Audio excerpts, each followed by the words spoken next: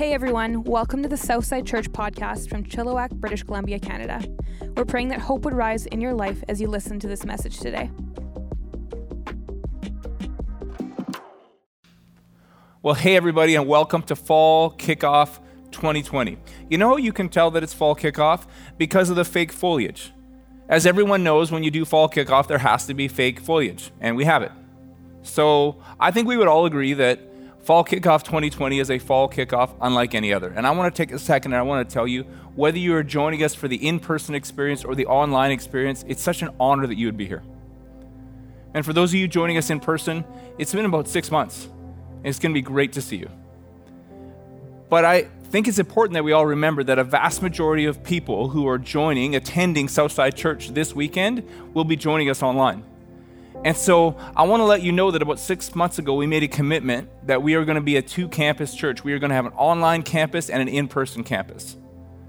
And so if you have been watching online, if you are watching online, if your plans are for whatever reason you will continue to watch online, I want you to know that the way we're going to do this online campus is not like we're going to stick a camera at the back of the in-person experience and just let it record and throw it out to you. No, it's uniquely geared for the online experience, that we're going to continue to innovate. We're going to continue to find ways to challenge, to inspire, and to move forward in person and online. Well, it's rebuilding time. We got a lot of work to do. Culturally, relationally, emotionally, spiritually, financially, systematically, it's rebuilding time. And here's the good news. We get to help. See, here's what I'm convinced of. I'm convinced that our church, Southside Church, that we have been placed in this moment for a reason. And that means whether you're in the Fraser Valley or whether you're in Ottawa or Calgary or New Brunswick or California or Ireland, wherever you find yourself, I really believe that God placed you there. And that this challenge that we're experiencing as a world right now, we get to step up to it. And this opportunity that we have, we get to embrace it because it's rebuilding time and we get to help. So we've turned our attention to a story all about rebuilding out of the Old Testament book of Nehemiah. And last week I told you that if you look at the first 9 chapters of Nehemiah, you see that there's really 3 C's to rebuilding. 3 C's to rebuilding. The first C is compassion. Like, you got to care, right? Like Martin Luther King Jr. said it this way, that life's most urgent and persistent question is this: what are you doing for others? Jesus said it this way: love your neighbor as yourself. Compassion. Compassion is tough in our culture today. I think there's 2 reasons. It's because we can become easily fooled and we can become easily fatigued. We live in a cancel culture where we got to be so careful about what we say or how we are perceived, and we got to worry so much about our reputation, it seems like. And so we can be fooled into this sense that if our image is correct, that is compassion, that if we have a compassionate image, we are a compassionate person. But of course, when Jesus says, love your neighbor as yourself, love is not an image, love is an action. You got to do something. You got to, compassion takes generosity and energy, not just an image. But the second thing that can easily happen to us in our culture is we can become fatigued. There's hundreds of thousands of people around the world, and their job, listen to this, their job, what they are employed to do is find bad news to send to you. No, really. And the worse the news, the more you are panicked, the more that you are angered, the more that you are upset, the better. And so the point is, you can take 3 minutes scrolling through your news feed and you will experience what our entire culture is walking into right now. Sociologists called it compassion fatigue. There's this sense that you scroll through your news feed and you say, man, I can't fix everything, so I'm not going to do anything. That's compassion fatigue. And I want to give you 2 antidotes today. The first is real simple. You need to go on an information diet. You need to be very careful how you get your information. Where do you get your information from? How often do you check it? I know one time you shouldn't check it, first thing in the morning, ever. And the second antidote I want to give you is I want you to pray this passage out of Ezekiel 36. It's a promise. God says this: I will give you a new heart and put a new spirit in you. I will remove from you your heart of stone and give you a heart of flesh. Let's pray that God would give us a new heart, new eyes to see, new hands to help, and a new heart to care. So that even though we look around the world and we say we can't fix everything, we'll always remember we can always do something with energy and enthusiasm. So the first C of rebuilding is compassion, and the second C is cooperation. I'll just put it this way. The story that you were made to tell with your life is bigger than you can tell on your own. And there's exponential power in unity, that when we come together, we are much greater than the sum of our parts. So the first C is compassion, the second C is cooperation, and the third C is connection. That we're all connected in this great story. It's a story of the human condition, and it's not always easy.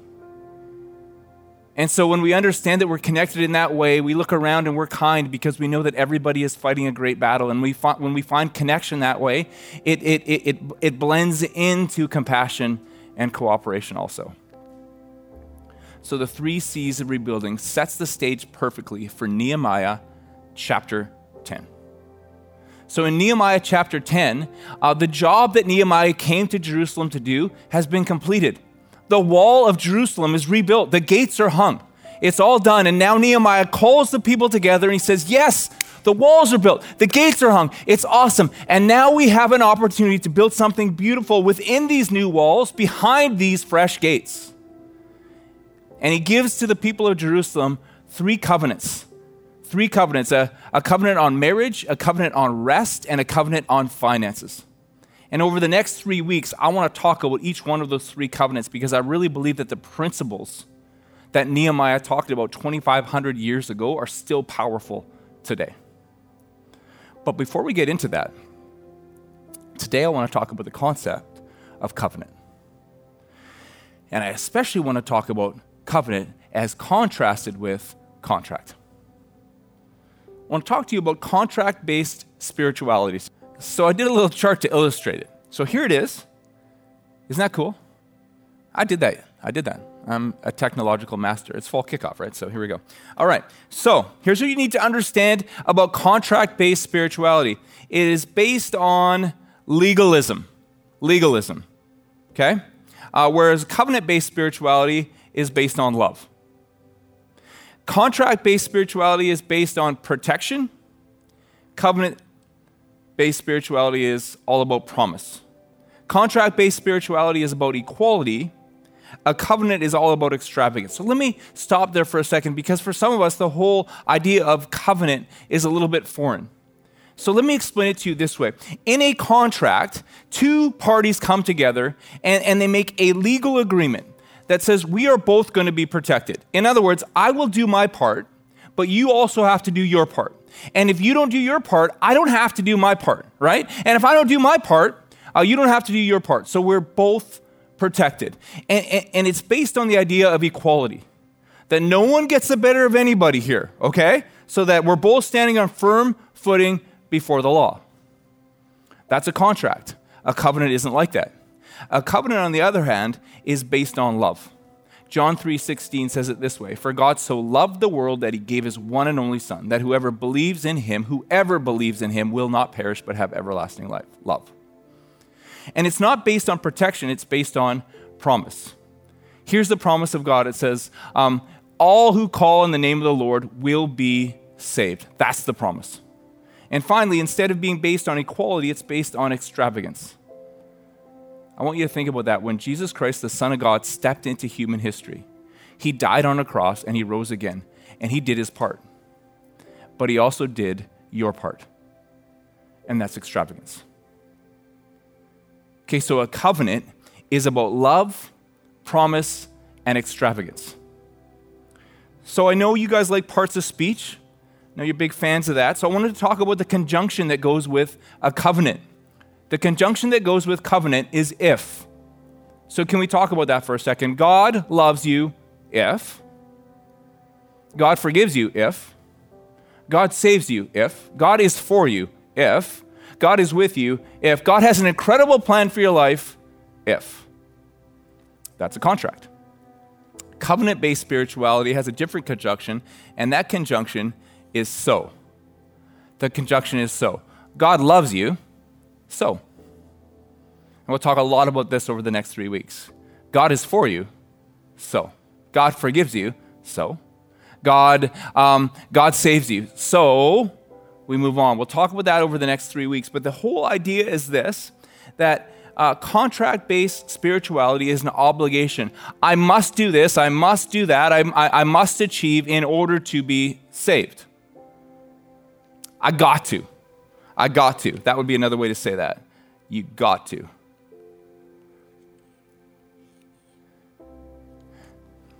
Covenant-based spirituality says, I don't got to. This is an opportunity.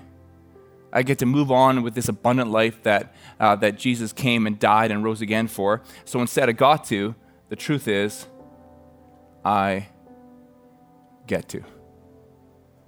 And finally, where does covenant-based spirituality come from? Well, the source is our loving Father. Sorry about my messy writing, by the way. In heaven. Okay? And where does contract-based spirituality come from? The pit of hell. And that's not a catchphrase. Legalism or contract-based spirituality comes from the pit of hell. And it's really important that we know that there's a spiritual battle raging in this world, and that's really important for you because you're a spiritual person. You know that. You go a lot deeper than your body and your brain. So there's a spiritual battle raging in this world, and you have a friend in Jesus, and Jesus has a plan for you, and that plan can be summarized with one word, and that word would be victory. One word, victory. That he wants you to experience victory and bring victory to others, that you would experience God's love and share it, that you would experience hope and share it, that you would experience joy and share it, that you would be changed from the inside out, and you would bring positive change to a world that needs it. And in light of the fact that it's rebuilding time, let me put it this way, that God would rebuild you so that you could in turn rebuild this world.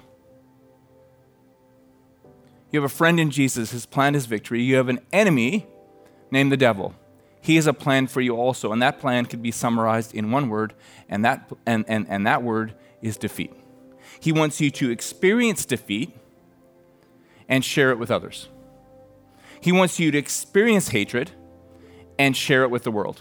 He wants you to experience anger and share it with the world. He wants you to experience despair and share it with the world. Since it's rebuilding time, let me put it this way. He wants to destroy you from the inside out so that you could live a life that leaves a wake of destruction behind you. And I would tell you that one of the major parts of the enemy's plan for your life is legalism. That legalism takes you down the road to destruction. So let me tell you where we stand at Southside. We stand on covenant. The gospel is covenant.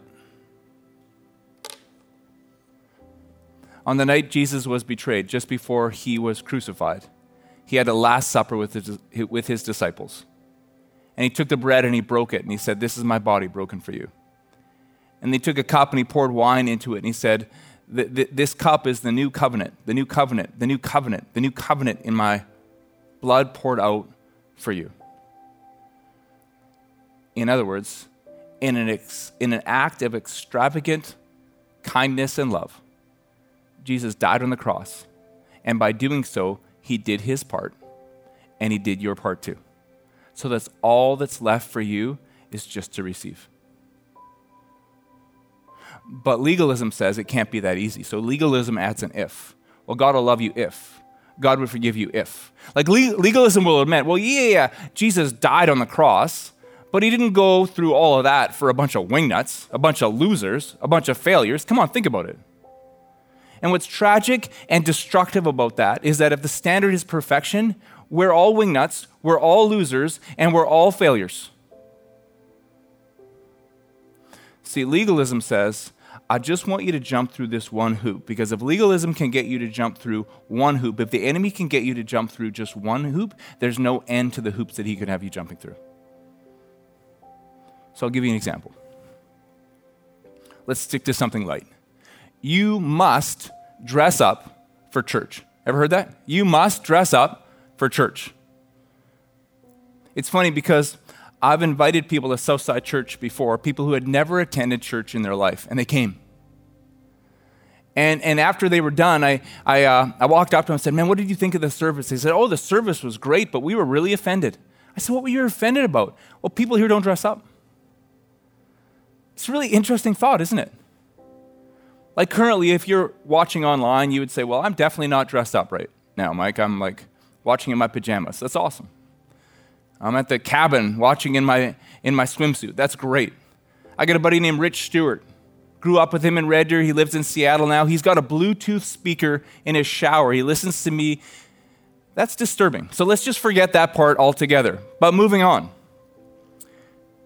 It's amazing to me that those people said, the one thing that offended me is that people at Southside Church didn't dress up enough. So if you ever invite someone to church, and I hope that you do, you might want to warn them if they're coming for an in-person experience, we don't really dress up here.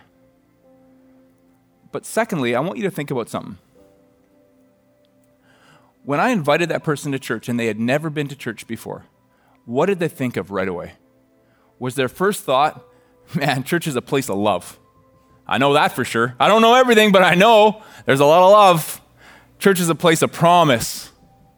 Man, church is a place of extravagance. I know that for sure. Extravagant love. And church is a place of opportunity. I don't got to, but I get to. No, they didn't think any of those things. What did they think?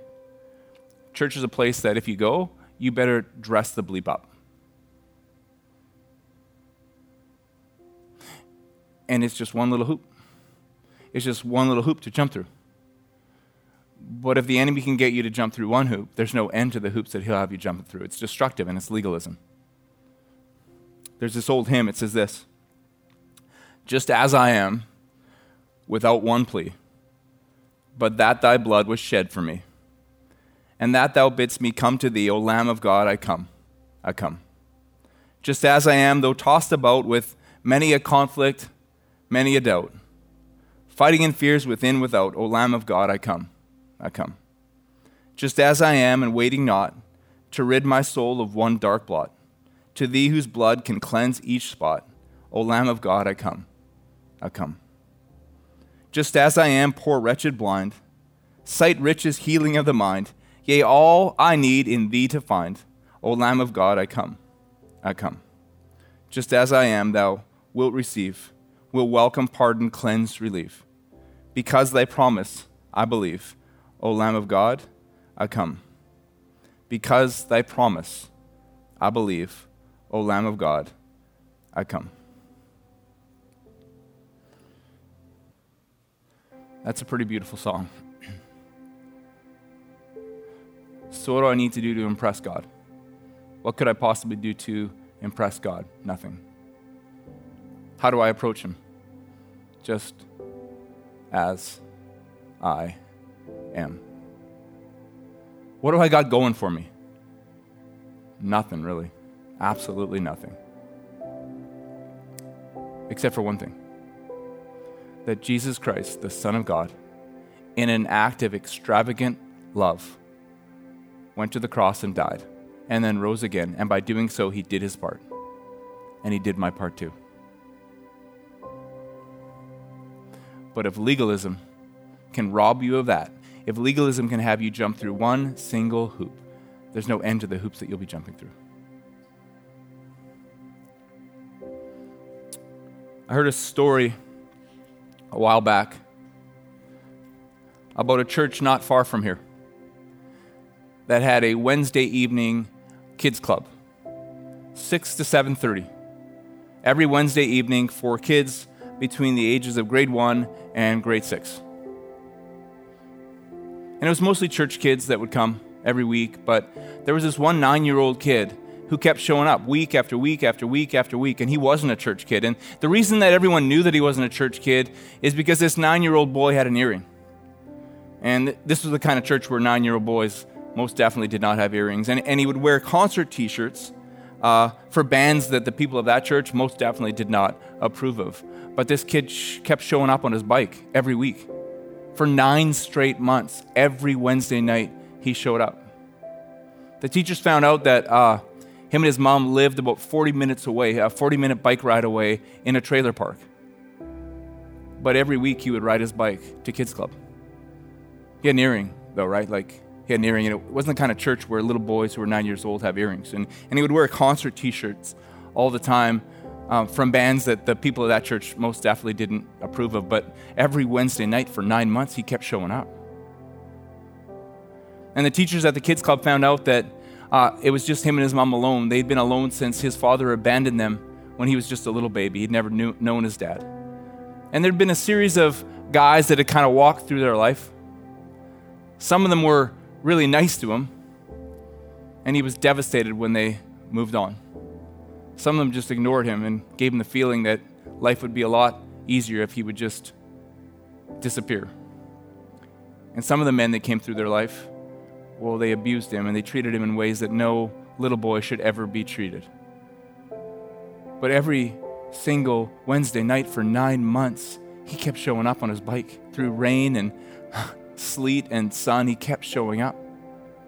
But he had an earring, right? He had an earring. It wasn't the kind of church that 9-year-old little boys really wear earrings, and he would wear these concert t-shirts all the time from bands that the people of that church didn't really approve of, but he kept showing up.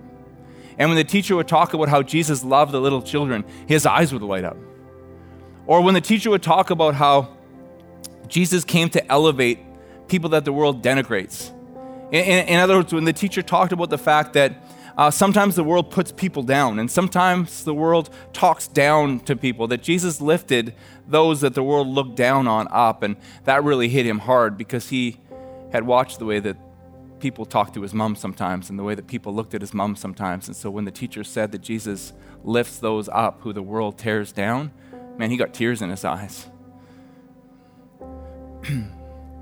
But he hit him real quick so no one would see it. For 9 straight months, he kept showing up. Didn't miss a week. Did I tell you he had an earring, though? He had an earring, and the kind of kids that went to that church, they didn't really wear earrings. And he would wear concert t-shirts from bands that the people from that church most definitely didn't approve of. But he kept showing up. In fact, teachers there will tell you that he was the only kid that memorized his memory verse every single week for 9 months. Never missed once. Now, he never got his prize because they handed out the prizes on Sundays, but he didn't care. He kept riding his bike 40 minutes there, 40 minutes back, every Wednesday night for 9 months. He didn't miss. He had an earring though, right? Yeah, and it was the kind of church that didn't really approve of 9-year-old little boys wearing earrings. And he would wear these concert t-shirts from bands that the people of that church didn't approve of. But he kept showing up for 9 months until one Wednesday night, a long-time influential member of that church came to drop off his 10-year-old daughter at kids club. As he was walking with his daughter to her classroom, he saw this scruffy 9-year-old boy with an earring and a concert t-shirt, and he thought, that kid must be lost. But then he watched him walk into the classroom. So after he dropped his daughter off, he came walking over. He crouched down at this kid's desk. He said, "Hey, little boy, what's your name?" And the kid said, "My name is Billy." He said, "Oh, that's great to meet you, Billy." He said, "Are you in any clubs, Billy?" And Billy said, "Yeah, I am in one. I'm in the boys club. Me and a bunch of the guys in the trailer park started a club called the Boys Club." And this long-time influential member of the church said, "Oh, is that right, Billy? Well, do you have any rules for your club?" And Billy said, "Only one. No girls allowed." So this guy looked at Billy and he said, "Well, this church is a little bit like a club. And I've been a member of this church for a long, long time. And we don't have a lot of rules, but we do have some. And here's one of them. No little boys with earrings."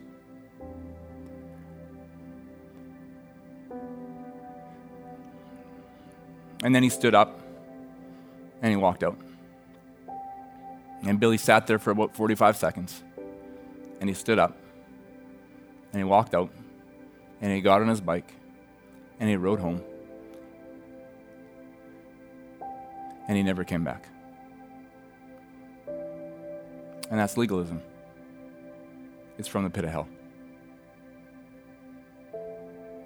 So I want to end with this. God loves you. No if. No if. God loves you. And if there's any part of you that's thinking if to that, understand that's not God's voice. God loves you. Unequivocally. God is for you. God is with you. God has a plan for your life. There's no if about it. And that's why he sent his son Jesus. See, when Jesus Christ, the Son of God, stepped into human history, he came and he did his part and he did your part too. And now all you need to do is receive. And I want to give you the opportunity to do that. No hoops to jump through. No ifs. Just to accept the free gift that Jesus came to give you. So if you're right now, whether you're in a part of the in-person experience or the online experience, and you've never accepted that gift that Jesus came to die and rise again to give you, I want to give you that opportunity right now. So I'm going to pray. By the way, you don't need to know every answer. You don't need to have it all tied up. You don't have to have it all figured out. That's the point. It's not a contract, it's a covenant. It's extravagant. It's a promise and it's love. So I want to pray out loud right now, and I ask you if today is the day that you want to accept that gift that Jesus came to bring you. Will you just pray along with me? So Jesus, thank you. Thank you that it's not about contract. Today I come and I accept your gift. Thank you for dying for me. And so I pray that you would forgive every one of my sins. If the standard is perfection, I know I can't get there on my own. Thank you that you forgive every single sin. And today, Jesus, I ask you to be my Lord. Thank you that you rose again. I pray that you would give me a life worth living, a life of promise, a life of love, a life of opportunity that starts now and stretches into eternity. I pray all this in your name. Amen. Amen. Hey, if you just prayed that prayer for the first time, I'm so excited for you. I just ask you to do me one favor. Whether you're a part of the in-person experience or the online experience, I just want you to take a second and text the keyword LIFE, L-I-F-E, to 604-670-3040. Man, we don't want to stalk you, but you better believe we want to support you. And we want to be a part of this incredible life that Jesus came to give you. Fall Kickoff 2020. Look, man, I can prove it to you. Foliage. What a day. What a day. And it's just going to keep getting better. We're going to close today with a song. Next week is going to be amazing. Make it a priority to be a part of what we're doing. I love you guys, and we'll see you soon. Thanks again for listening. To hear more messages like this one, make sure to subscribe and check out our podcast channel for past episodes. And to stay up to date with all things Southside, follow @Southside_church on Instagram. We love you guys. The best is yet to come.